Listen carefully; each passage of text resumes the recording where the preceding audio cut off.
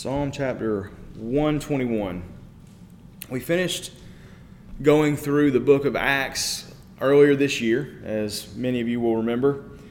And that led me into wanting to see what the churches looked like.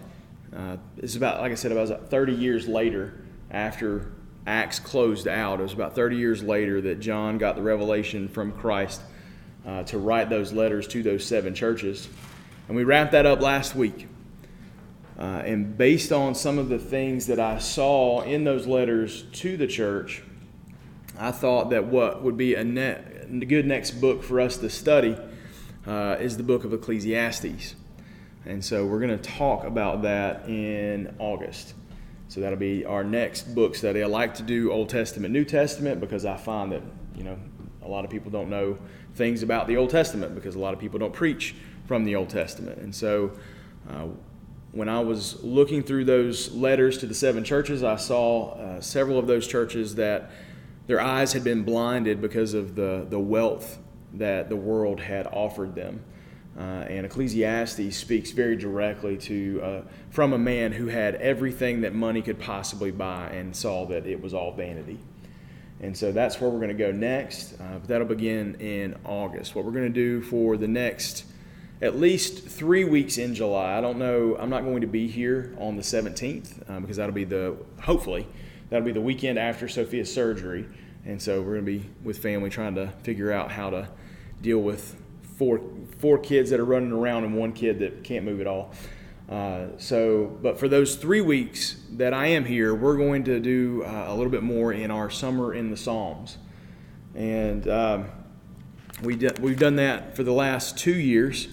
And I thought that this year would be a good break because you take a little break with the continuity of long books and things like that. So we'll take a look at some of these Psalms. The first one is going to be Psalm 121. And Psalm 121 is one of 15 Psalms that are known as the Psalms of Ascent.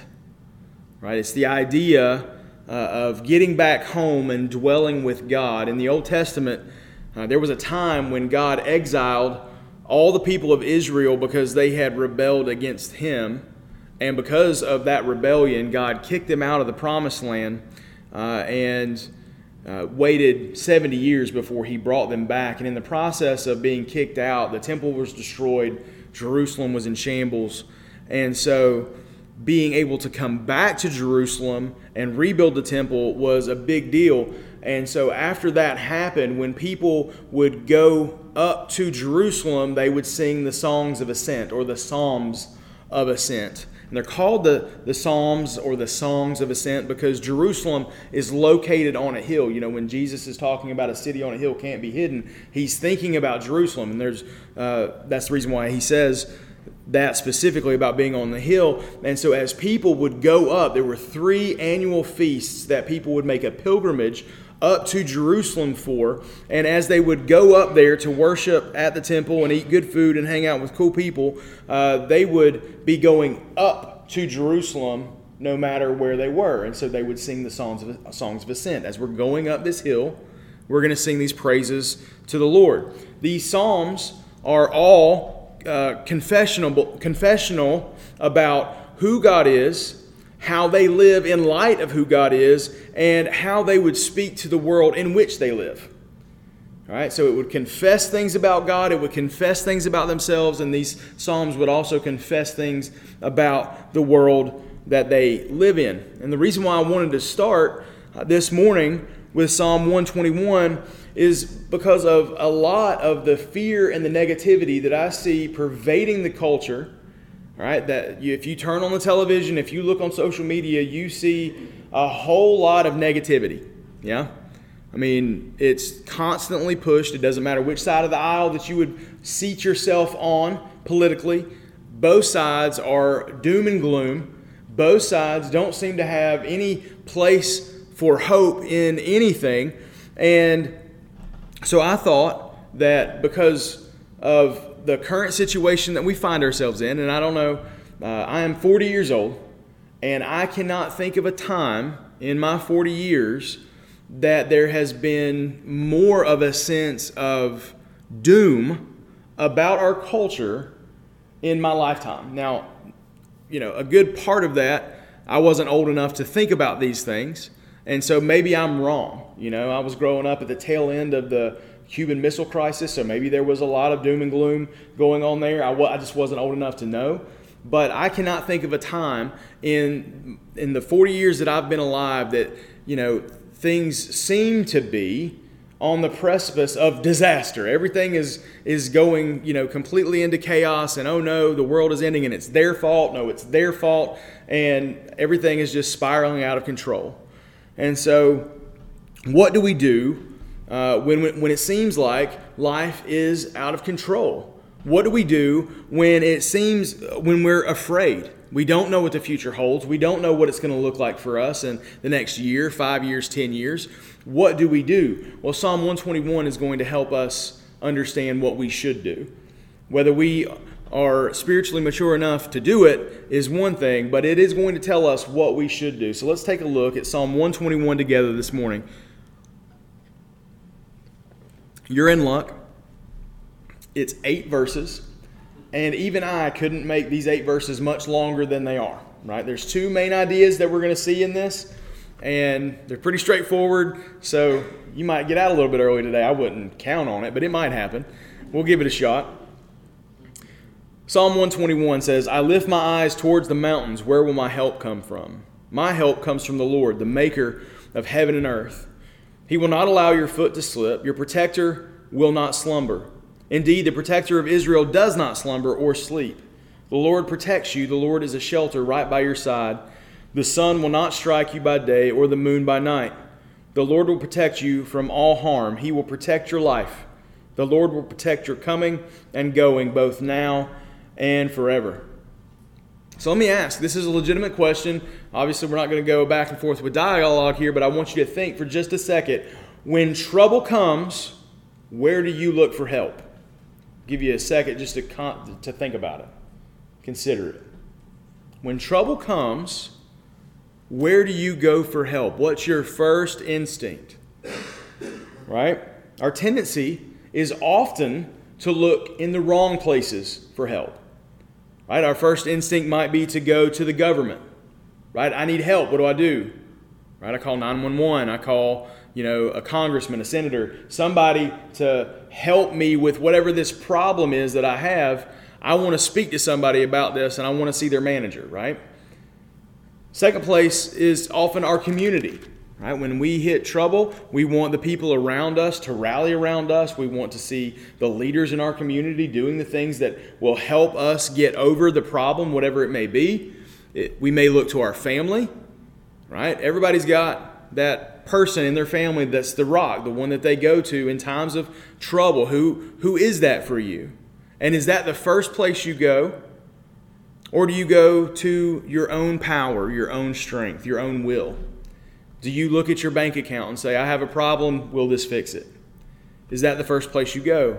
And if none of this works, right? Many times when we find that the government is letting us down, we're finding out that our family can't fix the problem, we're not strong enough in our own power and our own will, we don't have the finances in the bank to take care of whatever the problem is, we will often try to find ways to escape the problem.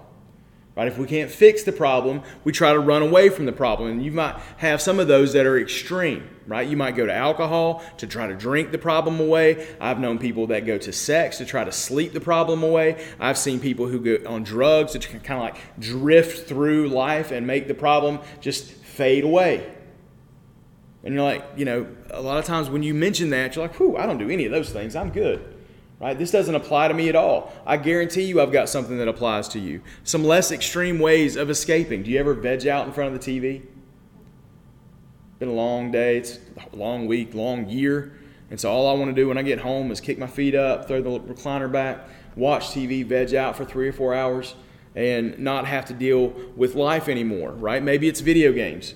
Right? I grew up playing video games. My son is an addict. I mean, that's the only conversation you're going to have with him. I could easily see him using video games as he gets older as an escape from life, from problems. What about social media? right? You want to see the funny reels, the TikTok stuff. You want to look at other people's pretty flowers. Or I think we've gotten away from taking pictures of our dinner, which is good. That used to be a thing, right? And you just scroll through and say, well, that person's eating a burger, that person's eating steak.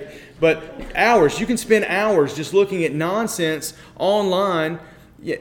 Look at how other people are living their life, wishing that you had their life, when in reality all they're showing you is the best parts of their life. They've got the same problems that they're trying to escape, and they're looking for you to post good stuff so that they can run away from their problems. What about shopping? Y'all shop your problems away? Like you think, next box from Amazon, like we got it on a first name basis with that dude at our house, right? Running off to Target, whatever, like maybe we shop our problems away because we get a little bit of a dopamine hit when something new shows up, and maybe we can escape our problems by spending a little bit of our money. Whatever it takes, anything to take us away from the realities of life. But the Bible is clear that there is only one place where we should look for help, and only one place where we will consistently find that help when we find ourselves in need. Where does the psalmist say that we should find that help? Look at verses 1 and 2 again. He says, I lift my eyes towards the mountains. Where will my help come from? So as they're making their way up this hill, right? There it is. There's Jerusalem, right? We're going up there to worship. Where will our help come from? Verse 2, my help comes from the Lord, the maker of heaven and earth. This should be the first place that we go every time that we have any kind of a problem whatsoever. It should be the first place that we go on a daily basis, whether there's a problem or not. The psalmist says that he looks to the Lord to help with his problems, to help with his trouble. Why? Well, he says there that the Lord is the maker of heaven and earth. And if you remember back to Genesis, how did he make the heavens and the earth? Simply by speaking. Right, so what problem could you possibly have that would be too big for the creator of the universe that just simply spoke creation into being? Like your hardest problem is no more difficult for the Lord than to simply say words. And your problem is taken care of just like that. So why would we look to other things to take our problems to, rather than first and foremost taking it before the Lord? Right? God is omnipotent, meaning that He is all-powerful. There is nothing outside of His ability except for doing something that goes against His will, His nature. He can't do that. But as far as everything else is concerned, there is nothing that our God cannot do. He is also omniscient. Omniscient means that He is all-knowing. So there is nothing that He doesn't know. Your deepest thought, your deepest desire, God knows that. Right? Remember that thing that you did that time that you didn't tell anybody about? God knows that. Right? Remember that thing that you did to help someone else and didn't tell anybody because you don't want your right hand to know what your left hand is doing? God knows about that.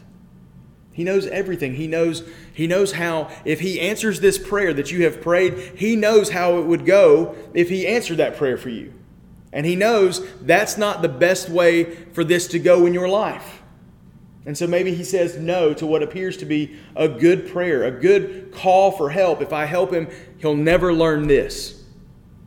God knows it all because He is omniscient. And He's also omnipresent. There is nowhere in this world that we can go where we can hide from God. There's no deep place in the ocean. There's no far reaches into the universe. There is nowhere we can go in this universe that God is not already there. And so why would we try to find anywhere else to lay our problems down other than at the throne of the God who loves us so much that He sent His Son to die on our behalf so that we could restore our relationship with Him? The psalmist says, I take my problems, I take my desires, I take my need for help to the Lord, the maker of heaven and earth. And then in verses 3 through 8, it talks about how God is our protector. Verse 3, he says, 3 and 4, he says, He will not allow your foot to slip. Your protector will not slumber. Indeed, the protector of Israel does not slumber or sleep. So imagine you're on your way up to Jerusalem, right? You're following a winding path up a steep hill, and one of your concerns is that you might slip off of that path and fall down the hill. Well, the psalmist is sure that God is watching over us, and He is making sure that we will not fall off His path for our lives. Now, I'll put His path in that extra oomph because we have to clarify that it's His path that God wants us to be on. Right? We fall off the paths that we set for ourselves all the time because we are not smart people. We are prone to sin, we are prone to wander, and we don't know that this thing isn't good for us. We think it might be a good idea. Maybe that's a good investment. Maybe I should do that with my time, my talent, my treasure. And then we come to find out after we're done, because we're not omniscient, that it was a bad idea. And so God will make sure that we do not trip off of His path for our lives. Right? Everything that we strive for that is outside of God's kingdom, and especially outside of His will for our lives, is absolutely empty. Right? We gain nothing from it. It's like trying to carry water in a bucket with 1,000 holes in it. Right? No matter how hard we try, that water is going to escape. And in the same way, if we put our hope in anything or anyone other than God, if we try to put that effort into something that has no eternal value, what's going to end up happening is that bucket that we're trying to carry all of our stuff from our path in, and we're going to find it empty at the end of our lives. God is the one that will hold our feet to His path. He will make sure that we follow Him and the things that we need. And if we remember passages like Romans 8, where it talks about all things working together for the good of those who love Him, then everything that comes at us is not necessarily a good thing. Sometimes it's a terrible thing, but God uses that to keep us on His path. And that path is leading to our righteousness. It's leading to us looking more and more like Jesus every single day. And you're like, well, what if I can't be mindful of that on my own? Well, you don't need to worry about that because God is mindful of it for you. To make this point clear, the psalmist points out that the Lord doesn't sleep. Now, we come to the end of ourselves every single day. We've got no more energy to give, and we have to recharge every single day. But the Lord doesn't need that. And think about this. Think about the person right now. Picture in your mind, because I asked, who do you go to when you have the biggest need in your life? And you probably came up with a certain face. Who's the person that you trust the most in your entire life? There's someone that probably came to your mind. And if you had to make one phone call to that person, the most important person in your life, can you guarantee without a shadow of a doubt that that person would be awake to take the call? All right, what if you're calling at 3:30 in the morning on a Thursday morning? Can you guarantee without a shadow of a doubt that the person will awake to hear the call and will take the call? Can you guarantee that? All right, this is not something that we have to be concerned about when it comes to the Lord. The Lord does not sleep. He is constantly and consistently awake. He is constantly and consistently aware. He is constantly and consistently looking after His people. And He puts this up in contrast to all these other little g gods that many of the people in these areas would worship. These gods were always asleep.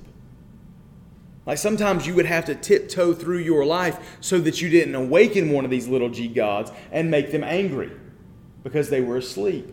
Why were they asleep? Because we created them in our image. It's very convenient to worship a God that's just like you. He was constantly awake. He was constantly aware, constantly looking after His people. And it says here in verses 5 and 6 that He offers His protection to His people. Verse 5 says, "The Lord protects you. The Lord is a shelter right by your side. The sun will not strike you by day, or the moon by night. So why here does the psalmist mention that God is on the right side of his people? Right? Like, often if we are told to sit down at God's right hand, it is the position of power. Right? That's where Jesus sat after all was accomplished. He sat down at the Father's right hand because that is a position of power. But this says that God is at our right hand. Right? So back when this was written, soldiers would carry their shields in their left hand. Right? So this means that the right side of their body was free, to wield the sword, but it was also exposed and vulnerable to attack. Right? So there's a sword at hand, but it doesn't protect the same way that the shield does, because it is meant to attack, not to defend. And so because of this, the soldiers would want an ally, someone that they trusted with their life, standing on their right hand to be able to provide protection for that side of their body. And so they would stand close to one another. You would want someone that you trusted at your right hand. And so this is why the psalmist believes it's important to have God's shelter on his right side. Right? If God is on that side of his body, then God is protecting him from danger that he cannot protect himself from. And it mentions here about not being struck by the sun or the moon. And it made me think about the extreme temperatures in the desert. Right? In the sun, we have extreme heat, and when the sun goes down, it's extremely cold in the desert. And so it says here that the shelter of God, that protection that he is offering to us by being at our right side, it says here that there isn't a time of the day that we are lacking his protection. So he's holding up these two extreme opposites. The extreme hot of the summer sun, right? And then the extreme cold of the night in the desert. He's saying there's not one moment of the day, whether the sun is shining or whether the moon is out, there's not one moment of the day that you are deprived of God's protection. And the psalmist then closes out his psalm by expanding the idea of God's protection. In verses 7 and 8, the psalmist says, "The Lord will protect you from all harm. He will protect your life. The Lord will protect your coming and going, both now and forever." So the Lord protects us from harm. It says, "No harm shall come to you." And you may think, well, Chris, believe it or not, I've been harmed in my life. And so it says that it protects from all harm. Well, you have no idea, because of the nature of our ability to understand life. We have no idea all that God has protected us from. All we get to experience is what he allows in our life. And again, if you go to Romans 8, all that he allows in our life is meant for our good. Even if it hurts, even if it's the most dark night of the soul that you will ever experience, everything that God allows into your life is put there to make you look more like Jesus. I saw a comic strip once. The guy's walking and he gets hit with a rock. And he starts railing at God. He's like, "Oh God, why would you let this happen? Again, Lord, again with the rock?" And then the comic strip pans back out and you see Jesus standing there like this, and he's getting pelted with rocks. And he goes, "Oh, I'm sorry, did I let one get through?" God watches over us, and the only thing that he allows through into our life is something that we need to experience, either to make us more like Jesus or to help someone else that may not have the spiritual maturity to walk through that alone. Nothing that God gives us is wasted. Right? The idea here is that both now and forever, God is protecting us from harm. We have this beautiful promise that one day this protection will no longer be needed. One day, when Christ returns, all things will be remade. There will be no more sin, there will be no more death, no more sickness, no more sadness.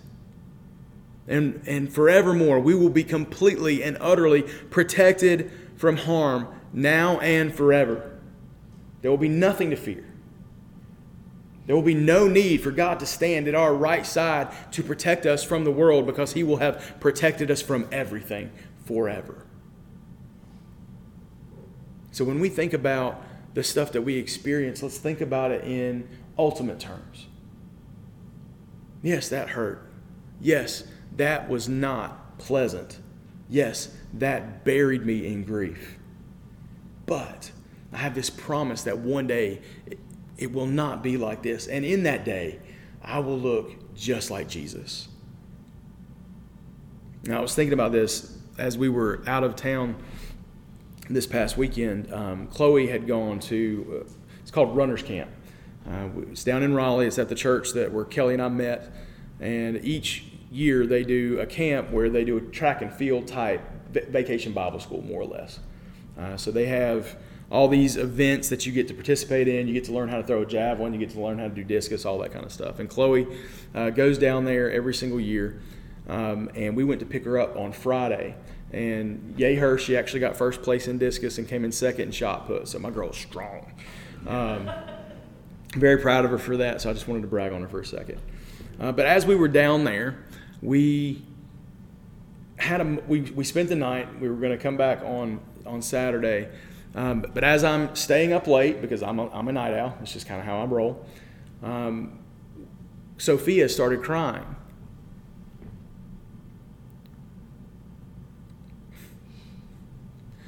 It's the first time that she had been away from her home to spend the night in 6 months. And she woke up in a strange bed, in a strange place, and she was afraid.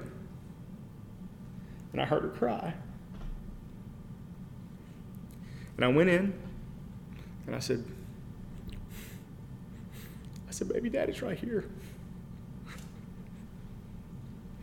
said, I'm right on the other side of that door. I said, you don't have to be afraid, because Daddy's got you. And then she cried like 3 more times, and I came in and finally told her to stop and knock it off. Right? I got to get some sleep, okay? But the reality is that just like my precious little girl, there are going to be times when life comes at us hard. There are going to be times when we instinctually are afraid, and we need to know where to go and who to look at. And the psalmist tells us that we need to go to the maker of heaven and earth, who is our Father, who is our Daddy, who is always there.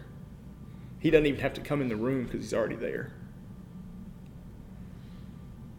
Where do you go when you are afraid?